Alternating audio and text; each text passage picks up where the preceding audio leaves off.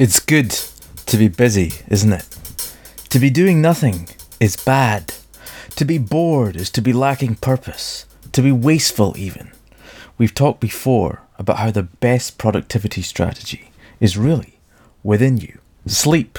Because when you get good sleep, it recharges you. Like sleep, there's also power in being idle, albeit intentional idleness. The Italians call it dolce far niente, the sweetness of doing nothing. If we choose to worship the busyness that our modern world demands of us at the expense of dolce far niente, of being idle, of doing nothing, we're missing out. Because when we spend time doing nothing, we give our brain a rest. It clears our head, and this clearing makes room for the new to come in. You've probably experienced this already. You may experience it on a day-to-day basis. But whether you're aware of it or not, I urge you to be more intentional about focusing on it during the next week and the weeks to come.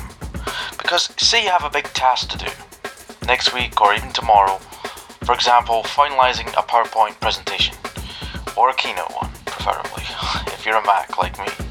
If you choose to spend the first 5 minutes before the task doing nothing, focusing on nothing, and then after you spent an hour or 90 minutes on that task, again, spending 5 minutes focused on nothing, absolutely nothing, your brain will benefit from the rest, and the space that's created will likely fill with ideas that will give you extra clarity on how you will complete that task at hand, because there's power on focusing on nothing.